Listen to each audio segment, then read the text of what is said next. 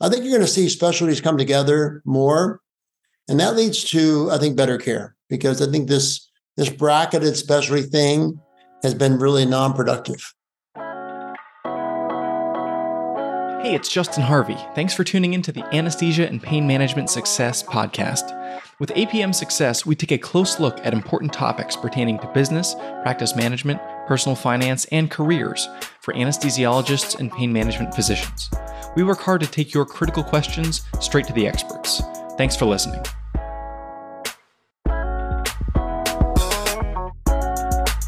Welcome, dear listeners, to this, which is episode 200 of Anesthesia and Pain Management Success. Really exciting milestone, and really excited to have special guest Dr. Tim Deer here to help us inaugurate it. Dr. Deer is an interventional pain physician. He is the CEO of the Spine and Nerve Center of the Virginias, which he founded in 1994. He is widely published. He is an endurance athlete. He is the founder of the American Society of Pain and Neuroscience, among many other things. Really pleased to have you here, Dr. Deer, today, Dr. Deer, to talk about ASPN and the journey that has been over the last 5 years, and we're getting ready to have our 5th meeting here in July. So thanks for being here.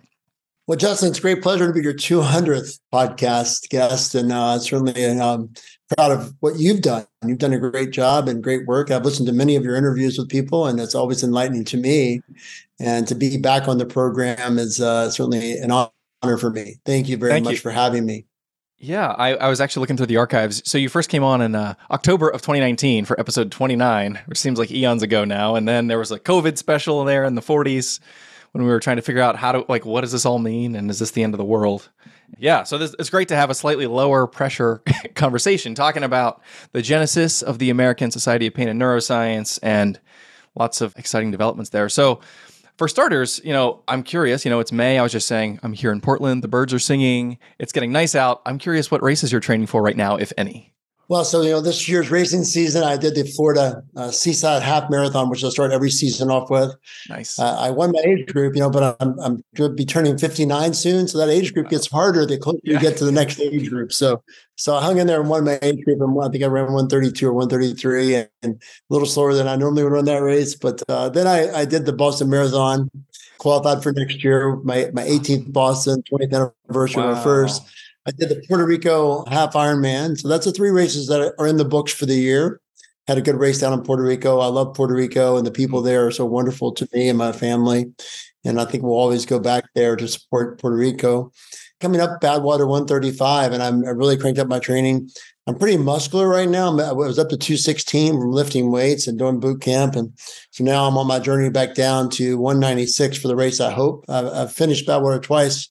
Both times weighing over 200 pounds. I think the only person ever to finish Badwater over 200 pounds, as far as I know. Yeah, but I'm going to try to get down to about 1. If you're not skinny at the beginning of Badwater, you'll be skinny by the end, for sure. I was about 15 pounds to 20 pounds during the race, and then slowly bring that back up. And it does pick it off. Then I've got Ironman Nice, which is the world championship for men this year. Awesome. And then I've finished the season with the Marine Corps Marathon, which I haven't ran since 2002 when I ran my first marathon. I think this is probably up to around 100 now. So it's going to be how I finish my season. That'll be my A race. I'll try to crush the Marine Corps, try to go down around 305 or so, hopefully. Cool. So for our listeners, if you haven't ever heard of it, you should Google the Badwater 135. It is a mind-boggling ultra marathon that is essentially like in the desert in California. Starts down at the bottom of Death Valley and goes to the top of Mount Whitney or something like that. I don't know if I'm making up. That's pretty much it. The lowest point in the USA up to the highest in the portal of Mount Whitney. So yeah, that's you summed it up well. Yeah, I can only imagine that is suffering on another level. It brings your mind and your body and your soul all in one place, and they're all in a bad spot, and then pull yourself out of it. So it actually is a great mind exercise to get your mind, body, and soul back out of that hole you go into as it gets on 130 degrees at some points there. I love it. My favorite race. Honored to be going back for the 3rd time. So we'll see how it goes. As somebody who has heard a number of other endurance athletes on some of the podcasts, I'm curious if you've ever interacted with David Goggins. Yeah. So Goggins last year in 21, I was the fastest person over the age of 50. Badwater is the ultra running world championship in some circles. And so I was the fastest person over 50. Goggins was supposed to be there, and he backed out nearly about a week before the race. So I don't know what happened to him. I did run into him at Leadville once, the Leadville 100 trail run, something a great specimen of a person and very impressive. And so I had a brief conversation with him at Leadville out is in he Colorado. as much of a caricature of himself in person as he is when he's like on the record? I think he's really an impressive person. I think Goggins is because he's had to fight so hard his whole life to get what he wants. I think he has a fighting attitude all the time. Yeah. I don't know if he can turn that off. So he's not, I think some people would find him not approachable. I approach him quite easily because, obviously, I have some of the same mindsets that he has. And he faced racism in Indiana, by his biography. I grew up in Appalachia as a poor coal miner's son. So, we've all gone through our struggles. So I kind of relate to him in that way. And but he is not, a lot of people find him very unfriendly. I thought he was very friendly, actually. But I think sometimes people that seem unfriendly, they really just want to be treated like a normal person. So I just walked up to him and said hi and shook his hand, and we talked for a little bit. And like I said, I was ready to race him in the Gobi Desert, and he backed out a week before the race. And 21 was the hottest Badwater ever. It was in the high 120s. And so I don't know if that's why he backed out or not, but I was very disappointed. This year, I don't think he's on the list. So I don't know if I'll ever race David again, but I've raced him once he didn't show up, but he had a tibiastomy of his knee. And so I don't know, he's still doing Moab, which is a 240-mile run, but you can walk most of that. You don't have to really run much of that. So as far as things like Badwater, where you really have to, if you're going to do well there, you have to run probably 100 miles of that 135 at least. And I don't know if he can do that with that tibiastomy or not. So we'll see. Goggins is one of the most impressive humans I've ever seen. I certainly think if you don't know his story, read Can't Hurt Me and actually listen to the audiobook. It's pretty impressive. Yeah. It's got bad language in it, though. And so if you're offended easily, I'm not sure you should listen to it. Good to know. I was listening to another interview with like some tech exec, CEO type, and they're asking like, how do you stay motivated? What do you do when you're fighting distraction or whatever? And he's like, I really just get on YouTube and look at David Goggins videos and have him yell in my face for 2 minutes about how I need to get it together. And then I get back to work. So that was funny and something that I very much resonates with me. So today I'd like to talk about ASPN, the American Society of Pain and Neuroscience. When we last spoke, it was essentially a fledgling organization. And what I've seen in the last handful of years is there's immense momentum. And I remember I had a conversation back when I was sort of getting oriented to the world of pain management a few years ago with a pain management friend in Philly. And I said, I was like, well, tell me about ASIP and tell me about NANS and trying to get the vibe. And I was like, so tell me about ASPN. I know that's this new thing. And he just gets this big grin. He's like, ASPN is the best thing going right now. And so just proceeds to tell me how it's this organic organization and people collaborating in a way that was unique amongst the societies and all that. So I'm curious in terms of why does ASPN exist? How did it come about? And at what point were you like, we need to build something that isn't out there right now? Justin, I think that's a great question. And, I've been around organized medicine for a long, long time. I was very involved with the American Society of Anesthesiology early in my career, became the chairman of the pain division, been involved with every society you've named so far in some way on the board or president of INS and other things. And I always found these things were very bureaucratic. And while many of those societies are very good, and I'm still a member, and I still think they have great attributes and things, I felt they really weren't meeting the goal that I had. And the goal I had for a society was that we just really made the field better by helping each other, not by, giving politicians a bunch of money and doing a bunch of political action, although that's very important, not by getting involved in the politics of AMA and Rockin and all those things that are related to payment, which is very important.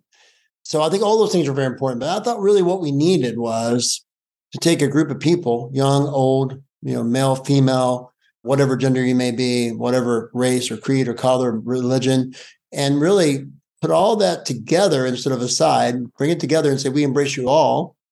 And our main goal is to make you a better doctor. If you're young, we want an older person to mentor you. If you're old, we want a younger person to mentor you and teach you. It's a reverse mentoring, which I get all the time from younger doctors.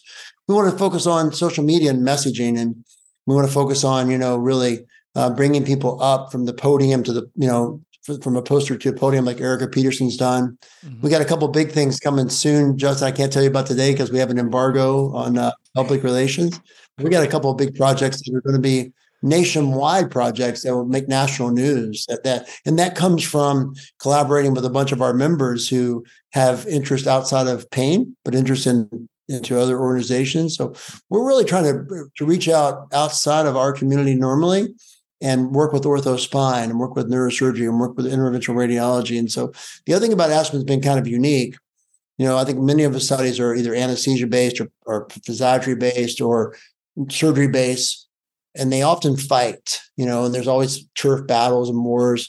We've really worked hard with our collaboration council to bring all the specialties into one umbrella and say, listen, whoever the best person is for that patient at that time in that patient continuum, that's what we should do. And I think so. The other unique thing, and it's a long answer to your question, but the other really unique thing we've done, I think, very well, but we're not done yet. We got ways to go and miles to walk before we sleep. And I'll talk about Neuron, our new project, in a moment to accomplish this. We're trying to bring all the other specialties that have an interest in spine and nerve disease in the same tent to work together, not apart, to really get access, because the enemy is usually the insurance company and not the other specialties. And usually the insurance company just want good data, and I don't blame them. So even though I call them the enemy, they're not really the enemy. They just want us to prove to them what we do is valuable. I'm curious, Aspen in its current form, is this kind of what you envisioned 5 years ago? And this was sort of on the back of a napkin, you and Dr. Syed, at some session after a conference, however it began. How have things unfolded as far as like what you were hoping? Yeah, it really is what I envisioned. And by that, what I mean is when I go to that conference in July and I walk in and I see all kinds of people that are in residency and fellowship and just out of fellowship and, in their first 5 years of practice, they're with excitement in their eyes, wanting to get better and better and better. And then they say to me, hey, Tim, have you learned this yet? And then they start teaching me things. And then I see, one of my friends walk in who's in his 60s, and he teaches them something about practice management that they didn't know. And then another person walks in who's in industry, and they teach them something about, leadership that they didn't know. Because really, the other unique thing about Aspen, in my opinion, is we've really embraced industry. I've heard a lot of studies make industry, quote, the bad guys. You don't want to collaborate with those people, but you ask them for a lot of money. And what we've done is we've been very transparent. We've embraced the knowledge of industry. Because, if you work for a company that spends all your time doing research and development for a product, you put a lot of effort into getting good outcomes. And so I think you asked me if it's what I thought it would be. It's the youth, it's the excitement, it's the collaboration, but also it's really all tents, including scientists in industry and physicians and people like yourself who really have outreach to communities. So we're really trying to be really a tent of all people. So yes, that is what I wanted. Exactly. And then we're going to expand that internationally now, which is our next big project. With regards to industry partnership, that is one thing that I've noticed, obviously pain is a specialty where the R&D and the science is largely driven in partnership with industry. Can you talk a little bit about sort of those relationships and creating an organization, Aspen, that is a little bit, it's very inclusive as far as the way that doctors and industry and all, even somebody like me, the finance guy, how we all interact in the same sort of swimming pool. Well, finance guys are so important to us. I'll give you an example. I just finished a couple of calls with some venture capitalists to raise money to help the next research project for some charter companies. I just had the CEO of one of the device companies here, Saluda, when he announced his $150 million raise for that company. So without that partner with finance people, there wouldn't be those research projects and those development projects and those new devices. So it's really all those people are important. And, as you know, I've been friends with a lot of people involved in finance and venture capital and funding as well. What we believe is, we believe that there's been a lot of hypocrisy in the field. And you say, we have no conflicts, but that yet industry has paid for the exhibit halls and the hotel rooms and the flights. And so there's been, quote, no conflict, but there's been a lot of conflict. And so we really believe that we shouldn't try to be hypocritical. We should be really open and transparent and embrace the relationships that are there in a transparent way so people can be judged. Is there really a objective fashion? At the same time, we put controls on. And what I mean by that, for example, our new Neuron projects, which is a living consensus project. We're doing 10 of those in the next 18 months. We're starting with our first ones now, which we can talk about. They'll change the field.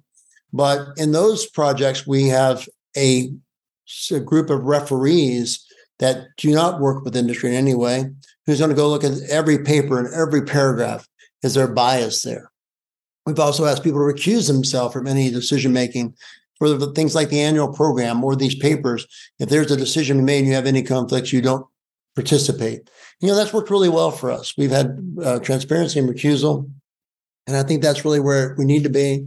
I think to ignore the fact that we work together, physicians, nurse practitioners, researchers, companies, finance people, to ignore that fact is crazy because we do work together, as you know. We know we all need each other to help patients. And if one piece of that falls out, we're not going to make it. We need all those pieces to get to the end point, which is a good, safe, effective product that goes through the FDA and gets FDA approval.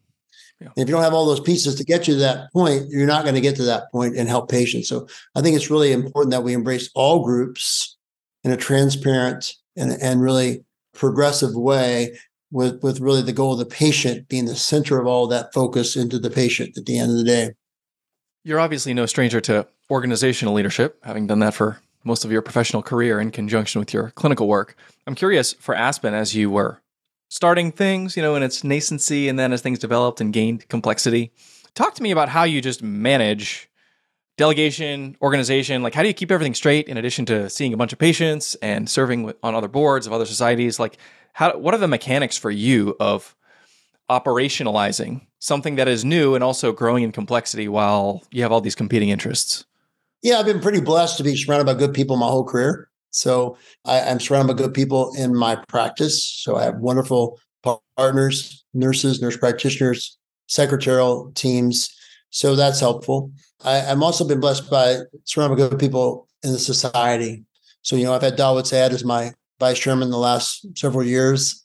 We've had Jason Pope as our president until July. He's done a phenomenal job. Erica Peterson, neurosurgeon, coming in to take his place, and Jason will become past president. Krishnan Chakravarthi become president-elect in July. Steve Falowski behind him. Our scientific team, Kazra Madofam, David Lee. Our social media team, Natalie Strand, Anthony Gafridi. We just have such great people everywhere I look, Justin, that it makes my job easy. So what I do, I'm a big picture person now. I'm able to be the big picture person. So I looked at, we need a new, I've done a lot of consensus guidelines in my career. They've been written I'll give you an example. They're written in 2018. They get edited and reviewed, and they're published in 2021, and they're already outdated almost, and then they don't get updated for 4 more years. I think that's a bad process. So our new process with Neuron, I'm just giving you an example of what roles I've changed. We're going to create consensus guidelines today, publish them within 12 months, and then update those annually as we go forward by young people, our young innovators. They'll lead updates annually, every single year until the next one's published, and they'll look at the new evidence. So that's a big picture thing. We're going to ASPN, our first meeting in Dubai in December, our first international meeting. That's a big picture thing that I thought we need to become more international. And then we'll be announcing next week, and I'm not going to tell you whom yet, but next week we'll be announcing a partnership with the Latin American Pain Society. They'll come in and be our Latin American component of Aspen, which will be called LASPN, Latin American Society of Pain and Neuroscience. And that'll be very important as well. Well, that sounds awesome. Tell me more about Neuron. And is it an inter-specialty thing? It sounds pretty organic. It sounds like, tell us more about how that works. Yeah, let's talk about Neuron. So you may know that, in 2008, I took over NAC and PAC from my friend Sam Hassenbusch. Dr. Hassenbusch was a neurosurgeon from MD Anderson who had ran the neuromodulation consensus conferences and polyanalysis consensus conferences. Well, actually, he ran PAC, and there wasn't a NAC yet. I created a NAC in 2014. That was something that came out of my mind when I was president-elect of the International Neuromodulation Society. And those guidelines have been very important, and they really helped change the field. But they really were, again, they've been very helpful, but they've also been very long to produce. They've been very almost political in the selection of people. and they've been very complicated in the process. So I learned from that. And so with Aspen, I really felt we needed, number one, a simpler process. We needed a diverse group of people, men, women, academics, private practice, ortho, spine, neurosurgery, interventional radiology, pain. And when needed, like, for example, in our peripheral neuropathy paper, diabetic neuropathy experts. So I thought we needed all those people. We needed to have our consensus points in the beginning of the document. What really do we all think is important based on what the current literature says? And then show in each section the evidence scored very carefully with a judge for evidence. John Hagedorn is going to be playing that role for the first few papers. It's going to show really why we came to our consensus point based on the evidence. And then what we're going to do is, once that's published, and it'll be published within 12 months of the start of the project. So the data will be no more than 1 year old when published. Then we're going to have an annual, probably 2-page update by a group of younger physicians, and they'll lead the next round of updates. And for the next probably 3 years, so every year they'll have any new articles published that would change potentially our consensus. They'll publish what those articles are, and they'll say, this may change the consensus because of blah, blah, blah. Now, it's not going to change the consensus because it's not a consensus. It's a living update of the consensus. But then when we get to that next round of updates, we will have the literature search is already done, if you will. We've already been every year reviewing what came out new, and we write that new paper in 2027. And it's like, okay, here's a new consensus based on what we've seen. Now, we may find some therapies fall off, and we find they don't work. The new papers show they didn't work. Then the consensus says don't do that anymore. But a good example is that we're going to have a consensus on non-surgical back pain for stimulation. And, the study that I most recently led with James Yu, who's an ortho spine surgeon from Connecticut, it's half neurosurgery and ortho and half pain. And so that paper is going to be half neurosurgery and ortho and half pain. And so that's an example of what we're trying to accomplish. So I think you're going to see specialties come together more. And that leads to, I think, better care, because I think this bracketed specialty thing has been really non-productive. We've had some societies like North American Spine, which has had mostly surgeons with a few anesthesiologists. But I really think that we're different in that culture there, because we're really looking at the spectrum and not saying what's the bigger procedure. And sometimes the right answer is going to be a smaller procedure. And I think if we all come to that conclusion, then we'll know that's the right thing to do, as opposed to everyone needs a fusion, for example. I'm curious, as things have developed, if any parts of what Aspen has become have surprised you, either the upside or the downside. Oh, go ahead. Sorry. Well, no, I think there's really been, I think the only surprise I've really had truly is the talent that's out there. I knew there were talented people, but, I'll give you an example. Patrick Buchanan, who I didn't really know, got to know him. He wants to start a podcast. Maybe we can have you on as a guest, but he wants to start a podcast. And he started talking to me about some of his thought processes around that. And I was kind of surprised at the depth in which he understood many categories. Noman Azim became our leadership director. And he started talking about digging deep into, bringing nurse practitioners, things like that in. And he had a knowledge base that shocked me. I knew he was a smart guy, but that's an example. I talked to people like Sandy Christensen about translational science.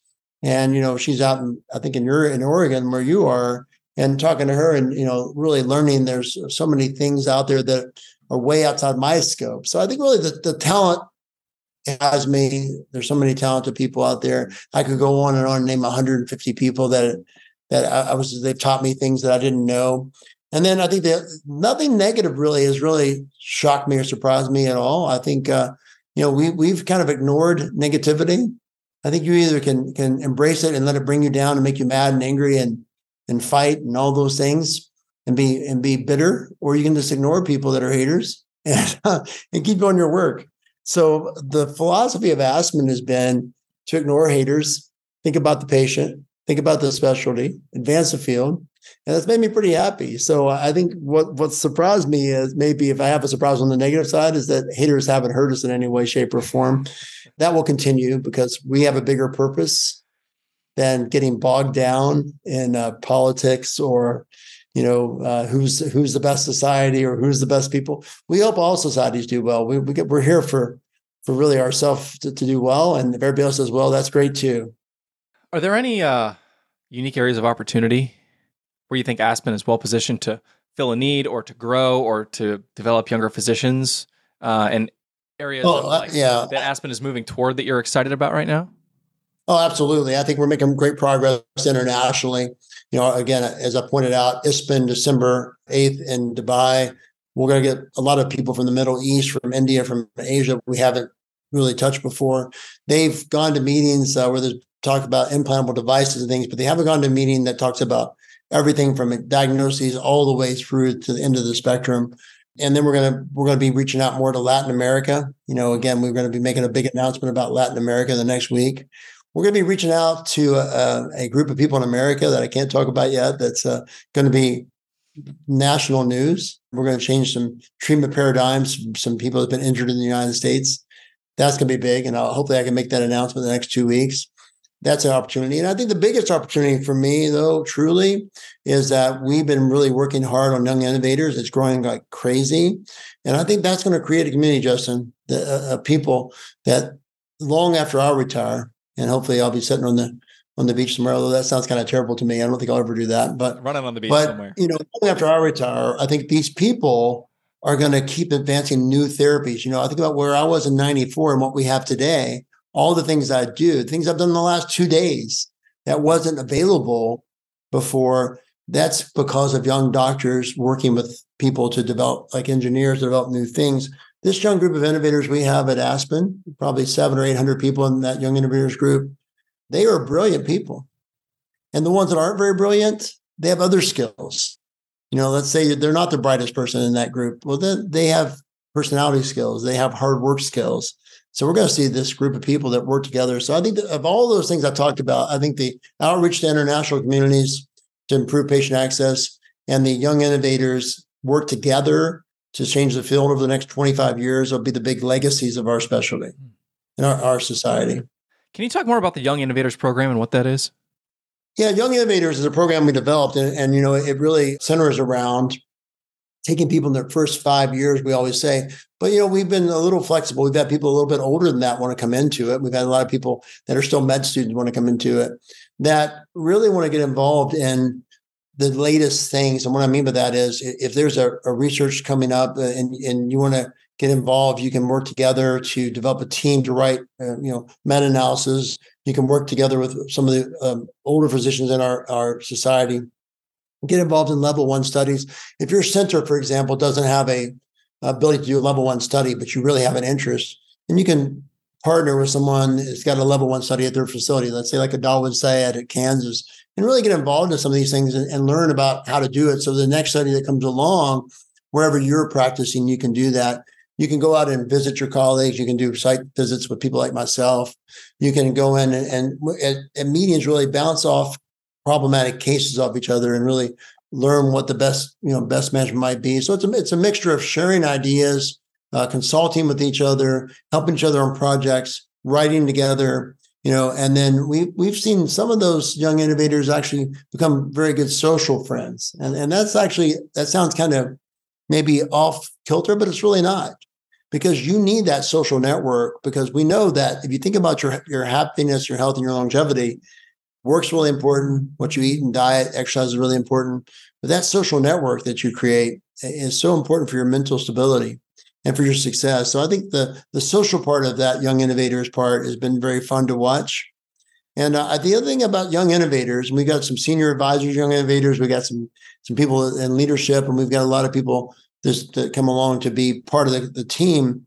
One thing that's really kind of cool to watch is that, it's really been almost like a bouillabaisse of people. And what I mean by that, we got neurology residents and surgery residents and people in their first year or two that's a neurosurgeon. We have somebody in Morgantown recently came to visit me, and he joined he's going to lead the neurosurgery division of Young Innovators. We've got, people that are really strictly private practice with no research interest and don't want to speak, but love being part of the communication. So it's just really a big mixture of people. And I think that's what Aspen's all about. I talked to you the last week or the week before on the podcast about how something that I think business people like myself get intuitively, they get beat into them actually like from the first day of undergrad, is the importance of networking and how building relationships with people who do what you do and who are better at what you do than you are and who are more, advanced in years and have the perspective, like that is so critically important. And I think I have found Aspen to be a really valuable place to get to know other, you've said in the past, like nice people, like-minded people, people that are supportive and encouraging. So for anybody listening who's thinking like, oh, what does it mean for me to develop my career strategically and to make connections that are going to be valuable to me and also to be a contributor? I have just really enjoyed being part of the Aspen community. Coming up here, July 14th to 17th, for anybody who's listening in Miami, if you are thinking, man, I wish I could really develop my network, build some of these connections with other physicians and industry people, come hang out with Dr. Deere and co. and me. Love to see you there. Any other words, Dr. Deere, in parting? No, I think I will remind people, if you do come to Aspen, again, there's Cadaver Lab on the 13th, it means the 14th to 17th. But if you do come down there at South Beach, it's at the Fountain Blue Hotel, which is probably getting close to sold out. But Eden Rock next door is going to have some rooms that we also have for overbooking. But on Friday, we have the 5K for charity. And this year, some of our charities are Challenge Athlete Foundation, which we raise money for those who are trying to get back into sport, who've been paralyzed or lost a limb. We had a young man that involved last year with Down syndrome who did a bunch of endurance sports that made national news. So I think that's one of the charities we're sponsoring. St. Jude Children's Hospital, we've sponsored. That's one of those charities we sponsor through some of our races we have. And then the Ironman Foundation, which does great work around the world. A lot of that's health-based work too, as well, but through IronAid. So if you do come, if not, we're going to have a virtual 5K. So contact Justin or myself, and we'll get you involved in that. You donate $50, get a T-shirt from the race, and help people around the world. So that's very important. And then we're going to have a Saturday night charity, a white party where people wear white clothing at the beach, and actually we have DJ Leo Caporal, world famous pain physician, but at night he's a DJ. We're going to be raising money for charity there as well. So, and that was a great time last year, everyone kind of teaming up to help others. So it's not just about the meeting. It's not just about science, which will be very important. The last thing I'll say about that meeting, Justin, our first kickoff of the meeting will be the science hour, where Rick Pacious and Kate Meacham will lead a discussion of transitional basic science and pain. And I think that first hour is going to set the tone for the meeting. And that even though we do a lot of clinical work, we know that the benchmark of everything we do comes back to science. So those the races, the charity dance, and the science of it all are some of the things I want to highlight as we close here. Sounds like a good time. Dr. Deere, thank you very much for coming around again to the APM Success Podcast. It's been a pleasure speaking with you today. Well, I certainly will come anytime you ask, Justin. It's a pleasure to be here with you, and I look forward to seeing you in South Beach. Sounds good. Take care. If you liked what you heard this week, head on over to apmsuccess.com, where you can find more content and free resources to help you build a successful career in anesthesia and pain management. If you wanted to leave a review in iTunes, I'd also really appreciate it. Thanks for using some of your valuable time to join me today on APM Success.